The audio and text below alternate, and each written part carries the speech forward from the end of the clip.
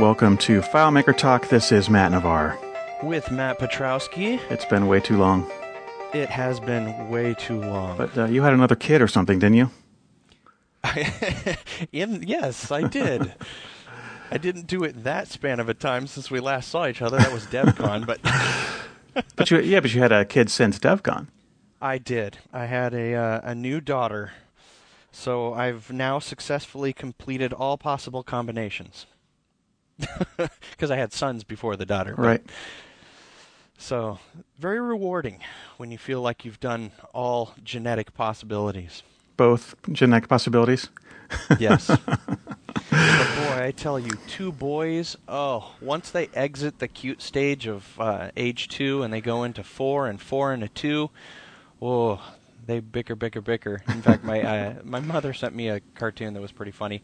Had this little picture of this new father holding a baby in one cell, and in the next cell, the baby's screaming, and part of his comment is, it's great to have a new baby in the family, and then the third cell shows these two kids off the end of the couch just completely bickering with these extremely large exclamation points. He says, what's great about it is it drowns out all the bickering and complaining from the other kids. That's funny. It's true. Oh, so what do we have? FileMaker news, and then It's Not FileMaker, FileMaker Cool, and then our main topic. Yep, a full suite of podcast goodness. Something we haven't had for a while. So let's jump into the news. I've got 3 items this time. The first one I've got is I was very interested, I have been interested and always love playing around with FileMaker design, doing layout design, but Albert Haram, I don't know how to say the middle part. It's Haram or Haram? I think it's Haram Alvarez, yeah. He's got a thing that he's been doing for a while, and usually a collection of just a few people, maybe 10 or 20 that show up online, and he does this via one of Adobe's online tools for having a little seminar or something. It's called the Design Caucus. Not too fond of the choice of word there. It's nice and it's uppity up caucus, but reads sort of funky. But anyway, he just did a design smackdown. Now, he had done a teleseminar before that, prior, something about an economic recovery kit or something like that, where he basically goes through and reviews solutions or really good tips and tricks, and he's got some really good stuff in there. So the URL that you can go to is smallco.net/index.php/services. And then if you click on his link, Design Caucus, you can actually watch those. And I would suggest watching the one previous to the Smackdown that he's got that was in the news. I watched that one, but I've yet to watch the Smackdown, and I'm just going to take a look at that, spend I think it runs about an hour. But it's worthwhile to see some of the stuff that people have in there in terms of the techniques and then the design that they do. It's really pretty nice. Like that. Mm-hmm. Another item that we have is there was a posting of it mentioned itself as yet another FileMaker forum, and I sort of chuckled to myself because those are pretty much well established. There are 2 popular FileMaker forums. There's fmforums.com, and then there is the FileMaker Today Cafe. And those are the 2 most popular trafficked forums. Separate from FileMaker's TechNet. Correct, and that's only FileMaker TechNet members, correct? Right. Yeah. FM Overflow. It looks like it's taking advantage of the platform that was released by Stack Overflow, which is basically an enhancement, or I guess it's a different variation. It's basically like Yahoo Answers, where somebody asks a question about something they don't know, then other people come in and they answer those, and then the person who asked the question rates the answers and says, this is the most valuable to me. And then other people can up or down those, sort of dig style, with plus or minus in terms of what they think the answers are in terms of whether they're valuable or not, and it creates a very valuable question and answer. So you can go search the site, search for whether your question has been asked. If not, ask your question. So it looks like they released a platform called StackExchange.com, and somebody created a subdomain off of that of fmoverflow.stackexchange.com. fmexchange.com, and it's a place where questions can be answered. Now, of course, you can always go and search the forums, and you can use Google to do that by using the qualifier of site whatever it is. So if you have a question about something specific to FileMaker that somebody else has potentially asked, then it's much easier to use Google and simply type in some of the keywords of your question and qualify that with site:/fmforums.com as an example, and that will allow you to pull up the answers. Plus, you've got the knowledge base over at FileMaker.com. So that was pretty interesting. And the last item I have is FM Expression Editor, and this is done by a developer, Alex Babkov. He's over in Australia, and this is over at FileMakerDesign.com/expression. When he originally released this, he was asking for a certain amount, but I'm guessing that either there was low promotion, nobody knew about it, or people weren't interested. And what this is it's a FileMaker calculation editor that has syntax highlighting and some other features, but it's not in FileMaker. The one big limitation that I see is that you're going to have to step outside of FileMaker because it's distributed as an Adobe Air application. I don't think that's necessarily a downside, because it's nice to be able to, be outside of FileMaker for some things. True, and most of my editing I do with TextMate on the Mac, because it's got syntax highlighting, and I'm able to do all my indenting and things like that. Mm-hmm. I haven't actually opened it, and I need to take some time and take a look. But I mean, boy, if he took the time and re-engineered the calculation editor, that's a lot of logic. Yeah, it is. Every possible step. A lot of the plugins libraries are there. So you understand all the different plugins, what their syntax is. I'm going to have to open that. I really, really respect a lot of the stuff that Alex does. He's one of those guys that there are people that work in FileMaker and stay in FileMaker, and there's nothing against FileMaker. Then there are guys that step outside. They go into the PHP API and learn a little bit about PHP, and they go into PHP. And then there's Uber developers like Jeff Coffey who go into Ruby and then Python and doing a lot of things outside of FileMaker. And he's one of those guys, has really well-rounded knowledge about not just FileMaker but a lot of other technologies. So definitely worth checking out. I guess about the only limitation would be that I would find is having it in FileMaker, you'd be able to actually test your calculation against data in the database, which you would not obviously be able to do if it's in Adobe Air. So I actually write a lot of my calculations in the data viewer with big let functions, and then as I'm writing it, I can actually test the function. And what I do is I call it sampling a specific line of the let to see sort of how it's going as I go down the calculation. Yep. So that's kind of it's, and then when I'm done, I just copy and paste it into where I'm going to use it, which is almost never a calculated field. Yep. And that's how I write my custom functions too. Basically, whatever the input parameters are, I just define those as the same named calculation variables, and then when I'm ready to put in the custom function, I just I comment them. Yep. And, doesn't do recursion in the data viewer though, huh? No, not at all. Nope. That's when you have to put that in the custom function yourself. All right, so that's our news. I actually added one thing to that, which is the Pause on Error conference, which is going to be in Portland, Oregon, January 21st and 22nd. Looking forward to that. I did register. I'm hoping I can get the tickets and get out there. 3 kids adds to your bottom line. Yeah, I can. I'll understand, but since I have none, I can, at some level, really just take your word for it, Oh, I'll tell you this.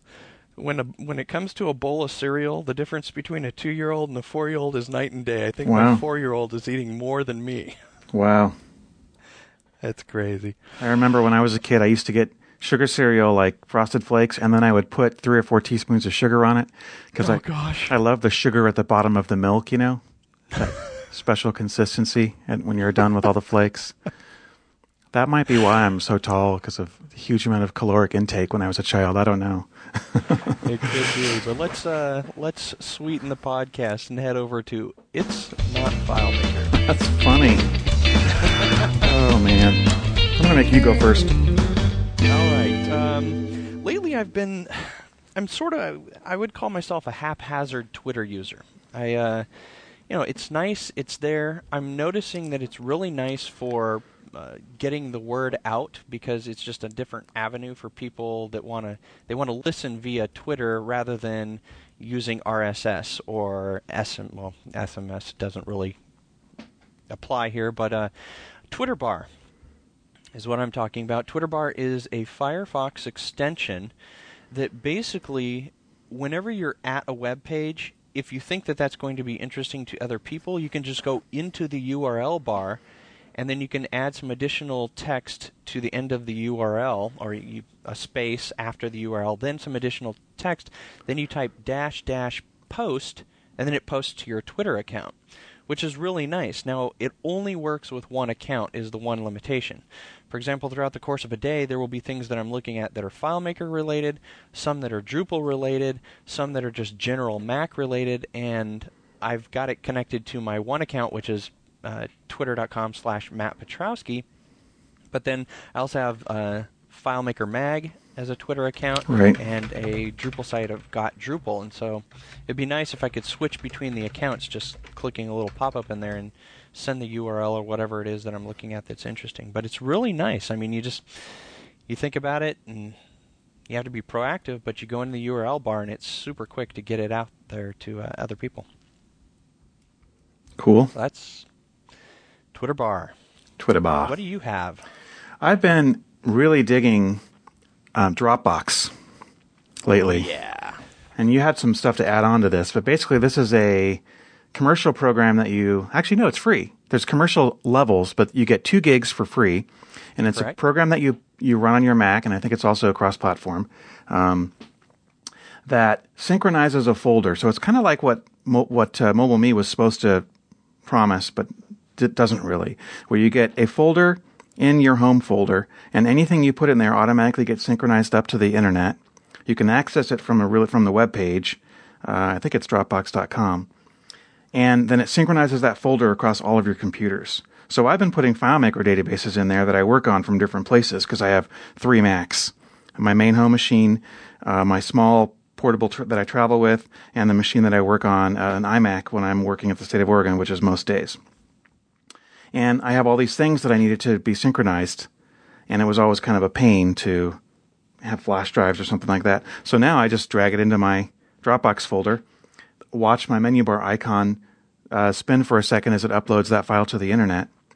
And then it also works really beautifully in conjunction with other things, like, for example, if you use 1Password. 1Password, rather than using the MobileMe password synchronization thing, what do they call that? The keychain? Right. Instead, I just does it as a file. So every individual site that you go to that has a unique password goes into the 1Password's keychain, which is stored on Dropbox. And then it only is if I add a new site or if I change a password, only that one little tiny document gets saved, not the whole entire thing, which is pretty sweet. Because it looks inside of the package on the Mac. It doesn't necessarily just sync the entire thing, which of course is a downside if you have a FileMaker database with a bunch of pictures, and you go in and you add 1 character of text. Now the entire database needs to be resynchronized. At least I figure it does it. Maybe they're smarter, but I would figure it actually. No, it does. It's the whole binary. Although right, I have noticed, have you noticed this? You can actually work on the file when you open it from within Dropbox, and it doesn't sync until you actually close the file, or at least in my preliminary, it recognizes, Dropbox looks at the fact of whether or not the file is open by the OS or by the application. Yep, and I don't know how it would do with, I haven't tested it to see what it does for synchronization problems. For example, if I've got 2 computers next to each other, open up a file on both of them at the same time, like a FileMaker database, add a different record in each of them, and then close the file within a couple seconds of each other, which is going to then trigger a conflict. I'm not sure what would happen there, but I should test you that. You crack me up. You always like playing with fire, don't you? I do, yeah. I gotta know. Oh, you're the kid that blew his finger off with an M80, right? Yeah, I actually have, third-degree burns on my leg from when I was a kid playing with fire, so, Oh, God. Yes, I totally am using that same setup. Dropbox with 1Password, as a matter of fact, but then there also, what I do is there's a lot of articles popping up recently about how you can leverage Dropbox for not just that, but for any of your applications. So, for example, in my Dropbox, I have a folder called Personal, and then in that I have a folder where I basically store application data. So anything that would normally be in, at least on your Mac, in your library application support. User library preferences. Correct. Like FileMaker plugins. Yes, FileMaker plugins, TextMate, anything where there's functionality that's application specific. That's really awesome because then just on each computer, you have to go into the terminal and do what's called a symbolic link. Or there are some Mac applications. If you do a search, in fact, I know that Mac App Storm and some other sites have done a lot of good articles about how you can symlink those without actually going into the terminal and making it so that it works. But yeah, I synchronize everything. And in fact, here's another cool thing that I did. At my office condo, I have a security camera. And that security camera only supports FTP. Now, on my servers, I don't run FTP because that's in the clear. I want to run SFTP, which is, more secure. Right. Well, since it doesn't support it, I'm like, well, forget that because I'm not going to run an FTP server on my server and open up a potential security hole. So what I did is I created a separate Dropbox account. What you can do is between different Dropbox accounts, you can share a folder in the Dropbox interface on the web. That will send an email to the other Dropbox user. They verify and say, yes, okay, I want to share. And what happens is you can now share between different Dropbox accounts. So what happens is this webcam software, which is on Windows, and Dropbox works on Windows and Linux, it will take all of its webcam shots, it uploads them to its account, and I have that folder shared with my regular Dropbox account, and I've got the iPhone client. So basically, I can look at any of the webcam screenshots that are coming off of my Windows-based webcam, syncing to one Dropbox account, which is then syncing over to my normal Dropbox account, and it's really pretty sweet. I mean, it completely bypasses any of the other software in terms of, using what what it provides and what the limitations may be. It gives you real security, too. It's nice. I'm loving Dropbox, as a matter of fact. Cool. And speaking of cool, let's go into FileMaker Cool. A few years ago, you came out with something which I really, really dug, the theme library, and I think, that was the third version of it, the one from a couple of years ago, which has been languishing, needing and begging attention, which you're now finally giving it. I am. I finally decided that I need to overhaul this. It had been done before expanding layouts came out, and so I'm excited. This is very, very cool because it's not just because I made it and I don't want people to go buy it because I made it, but what I've done now is, in the past, it was basically this monolithic file that you had to download. I had collections of open source icons in there, and you could get a FileMaker database that would easily, I think when it's expanded, it was 200 megabytes. Now that's a painful download. But what I'm doing now is I've completely overhauled the interface. I'm making it easier. And what I've done is I've implemented this thing called theme packs. So basically, all you're going to have to do is you download this 1 megabyte file. It'll be 1, maybe 2 megabytes of a FileMaker file. And then what it does is it contacts a Drupal website. It uses XML RPC, and this is all behind the scenes. You don't need to know that. I'm just, saying this because I think it sounds cool, but basically the FileMaker database contacts the Drupal site, gets an updated listing of all of the different possible theme packs, whether they're new, whether they're updated, and then you just choose on any one of these files, and then you choose to download it. It downloads it to FileMaker, dumps it out of a container field, expands it, imports it into the storage file, and then gives you all of those items. Now, all of those items can be a collection of icons that are all within a certain theme. Mm-hmm. It can be a layout, any of the layouts that I've designed. I think there are 25 or so in the Theme Library 3. All of those are going to be completely revised and overhauled. I will be adding some new layouts to those as time goes on. And then I have an objects area where formerly all of the objects were stored on an actual layout and you had to go into layout mode. Well, FileMaker containers now retain all information about native FileMaker objects. So portals, fields with pre-formatted time and date stamps or time and date formats, long versus medium versus short. It's basically just this one really cool interface that you download all of these theme packs. You can then also create collections. Actually, you said something that we got to stop at for a second there. Yeah. So you said FileMaker container fields now remember information about FileMaker graphic objects. So if you go to layout mode and you select a portal with all of its graphic content, and then you go to browse mode and you paste that into a container field, you're saying that you could give that file to somebody else, they could select it, copy it, go to layout mode and paste it, and the whole portal would be on their layout? Yeah, remembered. That's really cool. Or just drag and drop is what I do. Right, yeah. So basically you have one file like the theme library, and it has a container with a portal in it, and you drag that into your layout. And it remembers everything that's on that portal, including conditional formatting, tooltips, all the other stuff. Very cool. So basically, like one of the theme packs that I have is a portal theme pack.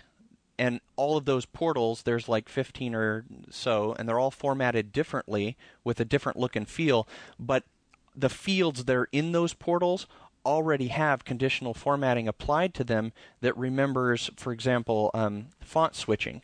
So it'll use Lucida Grand on the Mac, and then it'll switch, if the platform is Windows, it'll switch it to Tahoma. Tahoma. So it's awesome. It's really awesome to be able to, and so the reason I did this was, for example, as I'm working on solutions, I'll do a tweak to some of my the things that I use, but to get out a 200 megabyte file to people again would be such a pain. But now any of the theme library owners, I'll tweak a couple of my portals, or I'll add a new one. I've created a new interface for a new solution, and I'll just throw that into my copy of the theme library where I have editor privileges, and I can then just simply click export. And for me, it'll put it up on the Drupal site. And when you open your theme library, a little star shows up next to the portals collection, and you can now just update it. You click the button, it goes and gets it from the website, pulls it down, and you have the latest and greatest. As soon as I update, you've got the update. That's so awesome. And another cool thing is it's got collections in it, and collections are basically like projects. So basically what you can do is if you're working on a solution, I've got this really cool little metaphor where there's a paperclip next to everything that's in the theme library. So there's icons, there's objects, and layouts. Now it mostly applies to objects such as portals, gradients, widgets, all the little things you use in layout mode, and then icons. So as you're perusing through the icons, you can create a new little collection. It's in a portal. You click the plus sign. It creates your collection. Call it My Project X. Well, you just click this little paperclip on each of the icons that you're using in that particular project.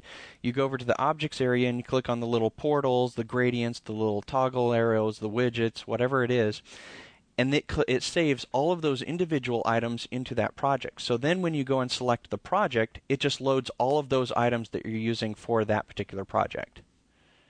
Very convenient and easy to just drag them over, switch from one project to the next, super easy. Mm-hmm. So cool stuff coming out. In fact, I will be sending out beta versions to a select group of people relatively quickly here.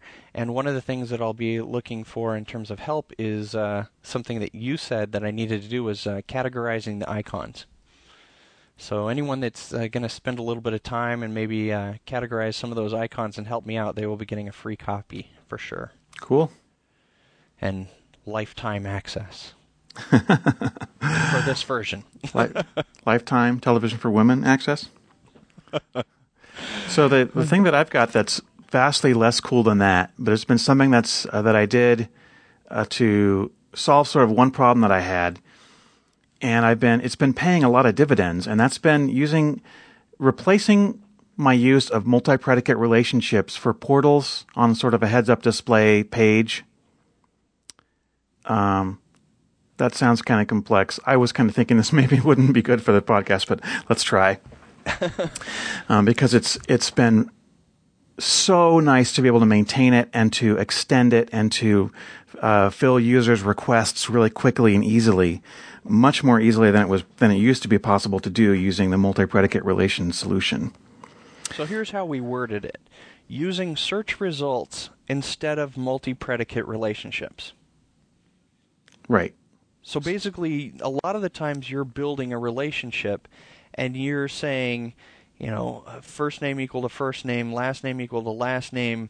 This won't make sense, but, Social Security greater than 0 and whatever else. Well, let me use 4 or 5. I'll use this as my example. So let's say you've got a list of accounts that you're looking at, and you want to have a little filter on the main page that say, I really want to see accounts that have been created recently, and also ones that have balances that are past due, and also ones that have been assigned to me as a sales rep. And so there's sort of 3 different groups, and if any of those things are true, you want to see that account. So you've got 3 different things in the relationship if you were going to create that relationship. And what are you doing instead? Right. So just to set up the problem before, what I had to do is I wanted the ones that have been created recently, and what I wanted was that means I have to have a global field that was either a date or a number field with a number of days to show me those ones. And if I put a date, that was nice because then I didn't have to make a calculated field. But if I wanted a number of days, if that's what the client was asking for, then I would have had to go through and make a calculated field that calculated the number of days from today. I would have had to calculate my number field and calculate that to a date that then I could then compare to the database. Yeah. Or you'd have two predicates if you had a start and an end. But either way, I would have had to actually make a second calculated field because I couldn't just compare a number to a date with a relationship. You can't do that. Yeah, the things you compare have to be like type. The short answer would be you would have to add extra fields. You'd have to add cruft to your database. Right, exactly.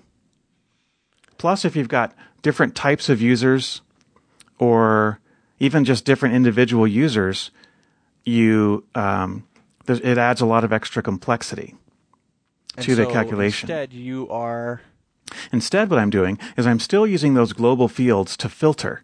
So I still have a global field called number of days, a global field called show just my records, a global field that's that has a drop-down list that says show all accounts, show accounts past due, show accounts really past due kind of thing. And those are filtered that then show me different numbers of records. But instead, when you click those things, it runs a trigger. It triggers a script.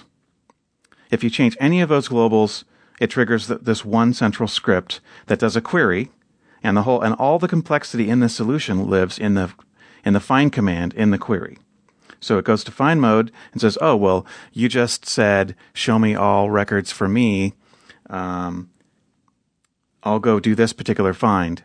Or you said show me all the ones for past due greater than 30, and it can then interpret that and say, "Oh, okay, well you said." Past 30, that means I know go to the database and look for things that are older than such and such date or whatever. And all that logic can be done very, very easily with a variable in the script, much more easily than you could do with a relationship. Yes. And then in fact, adding the relationship is going to add more management. For each item that you add to the graph, you are adding more potential confusion to the graph. Right. Because you have to reverse engineer it or re-understand it when you look at it later down the road. Right, and the graph is something that you can't maintain during the day on a live solution easily. If you go in there, it would be. It's actually not too bad to do on a separation model solution because you're not actually locking out data records. But even on a separation model solution, if you go into the graph and make a change, the database is more exposed and it's a bigger thing to do. Whereas editing a single script is something has no effect on users, no screen flash, no nothing like that.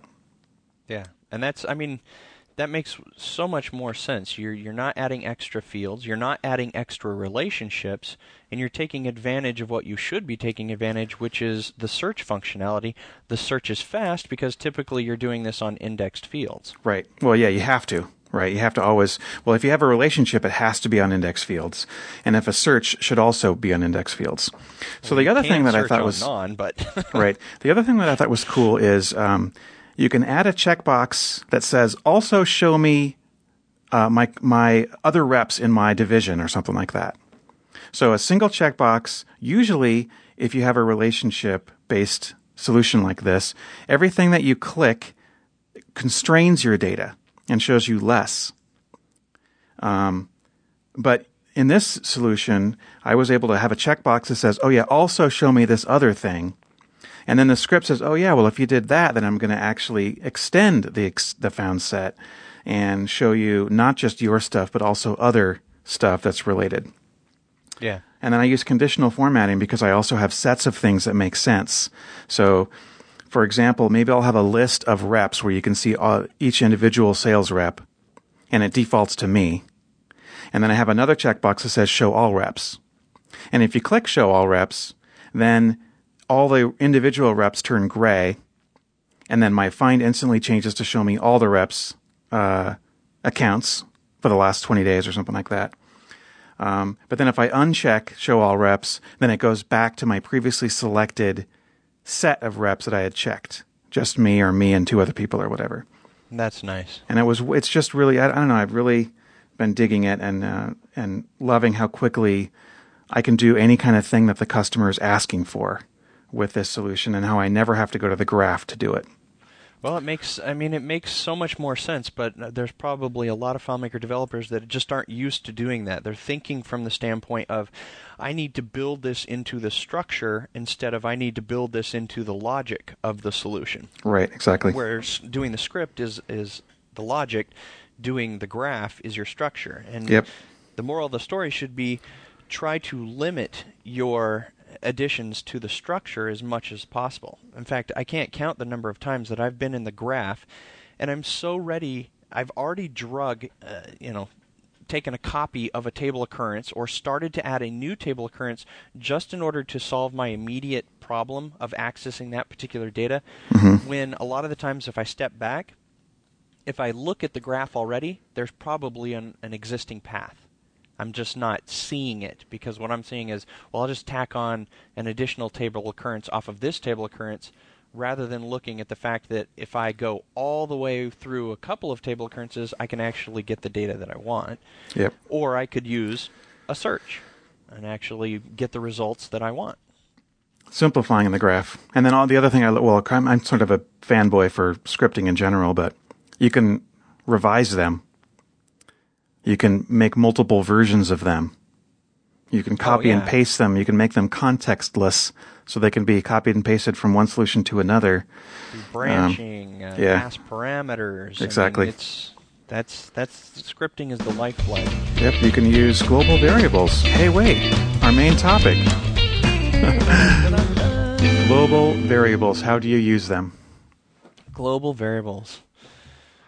Well, I can tell you, I've been doing a couple of articles recently about how, basically, for most of my solutions, anything that has to do with how the solution is going to operate, I'm storing those within global variables. And I have a suite of 3 custom functions and 2 scripts. And the way that it works is like this. One of my custom functions is basically just like writing a let statement that defines a global variable. It's basically like let, $signs, and then what I do is I take as the inbound parameter, whatever that is on the custom function, that's going to be the name of the defined variable. Oh, I just needed a solution for that the other day. I'm totally going to take that. Well, check this out. Here's one additional thing that it does. in the process of actually defining the variable, and the name of the custom function is called var define, because you're going to define a variable. Now, it's assumed that it's always a global variable. But what it does is it takes the name of that global variable and it puts it into a reserved special global variable called variables. So every time that you define a global variable using this custom function called var define, it saves the name of all of the global variables that have been defined by that function. So this is where I'm saving, for example, application preferences, window specifications, size, dimensions, whatever. So once those are defined, part of the closing process of the solution is yet another function called vars save. And what it does is it recursively cycles through everything that's in that dedicated global variable called variables, where it knows all of the variables that I've defined via my custom function. And with one script called write variables, when the solution is closed, it writes and captures all of the variables in that variables function by setting them into a global field. And that global field, the way that the vars save works is it simply just walks through this return delimited list of all of the global variable names, and it puts them as a string that would be equivalent to an internal let function.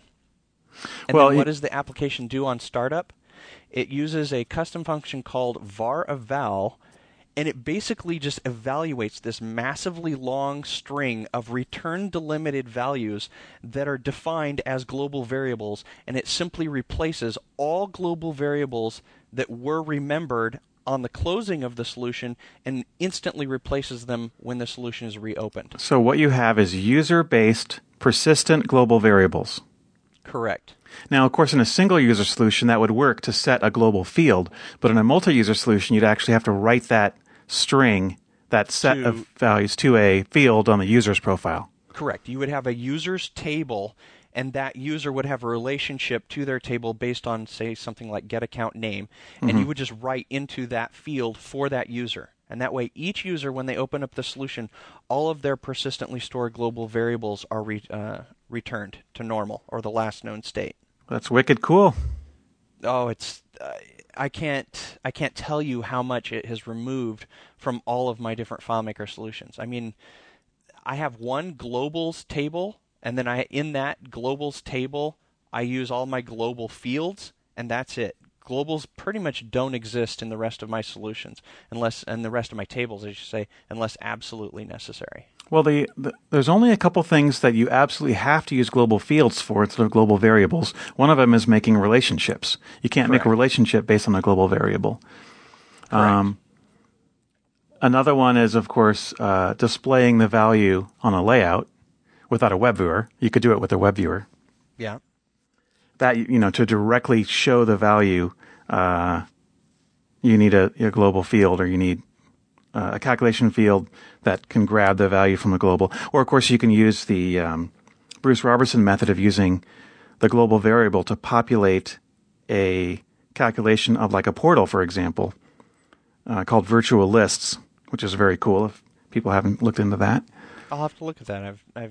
I may have come across it, but yeah, he's using global variables to populate portals and value lists and things like that. Nice. Well, very nice. Global variables are just the bomb.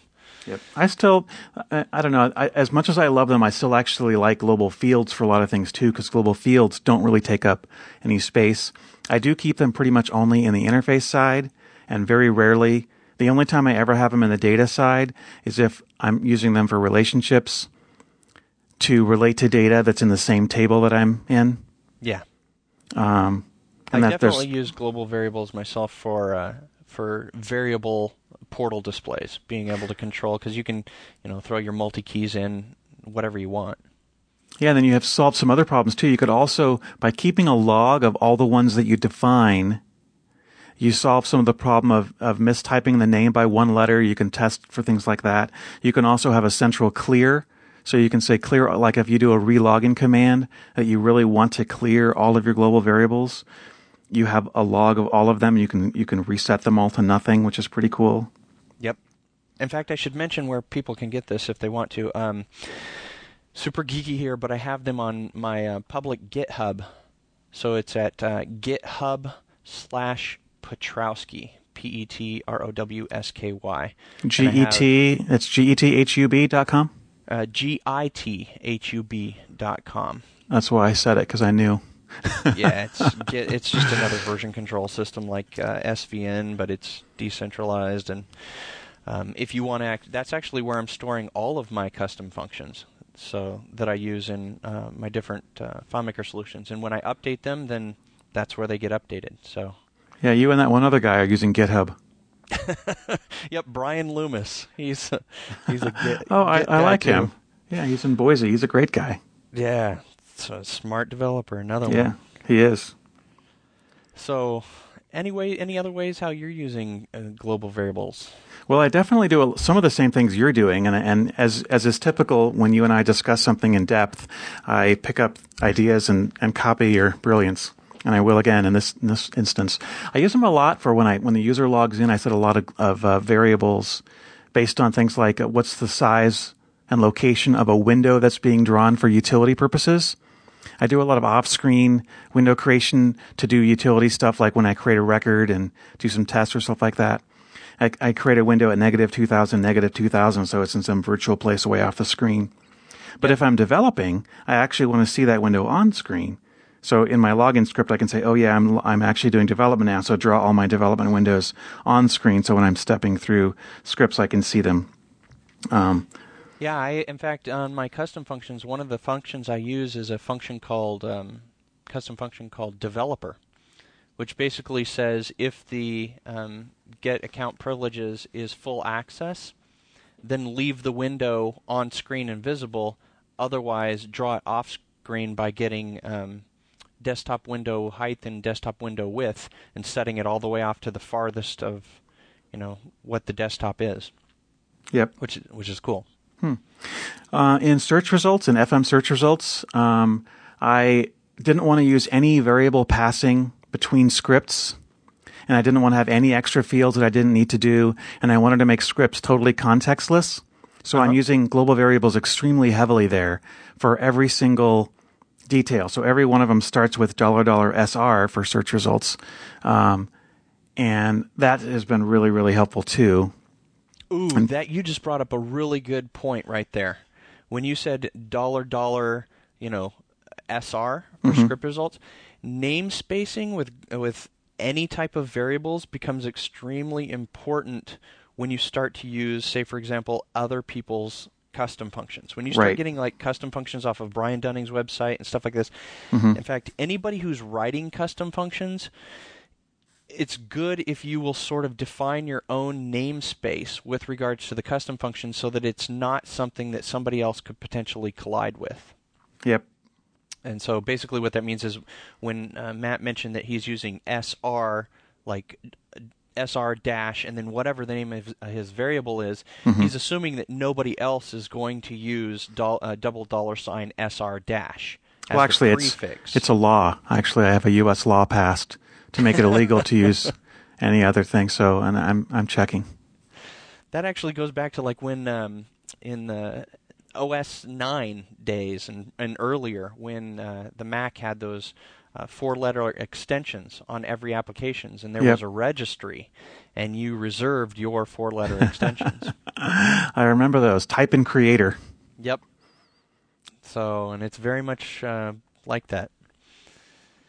So, I've come across it a couple of times, especially with when you get into the really tricky custom functions that use recursion, such as Alex's, I forget what his last, Zuev, his assign parameters functions. He didn't namespace that, and I think I collided with it at one time. He used like underscore script options or something like that. Because when you're using a custom function, you can use locally scoped variables, and until the recursion is finished, the locally scoped variables are still remembered. And I think they're still used from one iteration to the next. I may be wrong, but I know that there are potential collision problems. Is there any way that you could query all of the currently defined global variables that are existing in a file? Nope. See, that's the exact reason that I use, for example, my var define function is because you can look within your own global variable that has a name of all variables that have been defined. But of course, if I don't want it to be remembered or restored, then I just define it the standard way. And in that situation, no, there's nothing that gives you a list other than looking at the data viewer. Which namespacing does give you an advantage if you'll use namespacing on the definition of your global variables, like the theme library. When I'm working in that, by namespacing I have like $app, and then it's app dot whatever, app dot language, app dot version, app dot etc. versus, say, for example, some specific feature that's in your website or in your website, your FileMaker solution. So, for example, the predominant element or one of the predominant features in the theme library is a sidebar. So all of my global variables that are specific to the functionality of the sidebar, I have sidebar.action, whether it's download or a regular user click, sidebar.download.latest or whatever. So that namespacing, and if you do that in your solution, you can end up with a super large number of global variables. You can end up with 100. But if you use good namespacing... That's a large number? What do you have, 200? I don't 500? know. There's probably 50 in just FM search results. Oh, yeah. But if you use the namespacing, then when you sort by name in the data viewer, it gives you this really nice crystal clear view of what's going on in your solution, because you can just scan right to that category and then look at the subcategories within that namespace. So it's really pretty cool. Very cool. So what about some of the limitations with using global variables? Have you run across any? As long as you don't give anybody access to be able to see them, the only thing you really need to know, that as far as I'm concerned, is that anything in memory, if there's a developer that's adept enough and has enough desire, can scrape it out. So you can get a classical OS debugger and get a memory dump and try to go through what's in memory in FileMaker's memory and look at what has been saved into global variables. So you don't want to save things like plain text passwords that are, maybe to like websites that have a lot of, information. You're going to want to use a hashing strategy and make sure and encrypt that. If you do want an encryption strategy, I would just use the Scriptmaster plugin and do like a SHA-1, which is probably the best hashing method over something like MD5. But it's extremely fast. It's already there. It's in Java, and you can encrypt that, and then just have the logic to encrypt it back out. Okay. Of course, then your hashing strategy itself, you have to be able to hide that, because somebody would be able to open the FileMaker file again if they're adept and willing enough, and try to look through the binary. By just if somebody has physical access to your file, all bets are pretty much off when it comes to security. True. So that's why the physical security of a FileMaker database is by far the most important one. Yeah. But as long as you don't store anything, as long as they don't have access through the privilege set to look at the data viewer. Right. Well, of course, that actually brings up one other thing. One of the things that you don't have with global variables is you can't control the security of who can actually set them and read them. Of course, any user would actually need to be able to read and write to them, but you don't get that. For example, with a global field, you could have the user ID that actually, which can be a global value that sets everything that the user can see in the database that actually can then be used to test for record level security. That can actually be securely controlled so that it only is ever editable by a certain script when the user logs in. And if the user were to add that field to a layout or something like that, they could never change its value. that kind of a thing you couldn't really do with you wouldn't really want to do with a global variable, because you don't get the ability to say this can only be edited in certain circumstances. It's just not part of the security model of FileMaker. True, but that's only provided that somewhere you've given them access to, like you were saying, either run an evaluate function, which would just not be smart at all. Yeah, because if you did an evaluate function, for example, if you had some place in your solution where the user could type in a string and it ran the FileMaker evaluate command against that string. So let's use the example that you gave me. For example, in FM search results, if you wanted to provide within the field a Google-like feature where you can type in 3 plus 3, it sees that as a mathematical equation, and then you are going to run the evaluate. If a user figures that out, sees that you're doing the math within the field, they can run anything or pass anything through that function because you're passing it into an evaluate, including a let function, which would allow them to define a variable. Now they're going to have to guess, hit and miss on some variables, but if they figure it out, then you've just given them access to do whatever they want with any variables. They could also just call the custom function and read back the previously defined variables that your custom function sets up, right? Yes, if they know that I basically store everything in a variables called variables. $$ variables? Yes, $$ variables. See, now I'm going to hash it. Yeah. You just give it some other name like $Petrowski-super-secret.variables. Yeah, well, that's security through obscurity. And anytime that you're going to try to obscure something, that's not as good as if you actually put security on the object, which would be hashing it. So, for example, since Theme Library is using Scriptmaster, it's very easy to just take that list of all of those variables, and right before you set them into the global field, hash them, and then just hash them out. Right. And you can do that based on any number of keys, or what they call salts, to salt your hash. It can be based on the IP of the machine that the file's opened on. Of course, then when they open it on another machine, then you can't get it out because it won't unhash properly, or unencrypt. So, yeah. But other than that, I don't know that there's too many security limitations. As long as you don't give them access to evaluate, and as long as they don't have a privilege set that gives them access to see the variables in the data viewer, I mean, it's the best place to store things without adding a lot of cruft. And if you add on good management by using namespacing, you have a very tight, clean FileMaker solution that's much better than back in the day, for sure. For sure. And I think that FileMaker knows that. I think they're going to keep, adding features for what we can do. One of the requests I've had, which I don't think they're going to do, is which you're actually solving by your thing, is to actually have a $3 variable as opposed to $2 that would be persistent. Maybe across closing and opening the file for a user, or actually available in multiple files. So right now, global variables, actually this is one of the limitations. They're only available in the file that you're in. Correct. You can't read them or change them from some other file, which actually is very good for security. So if you open up some other database, you can't make a relationship to the one that you're in and read any of the variables, which is great.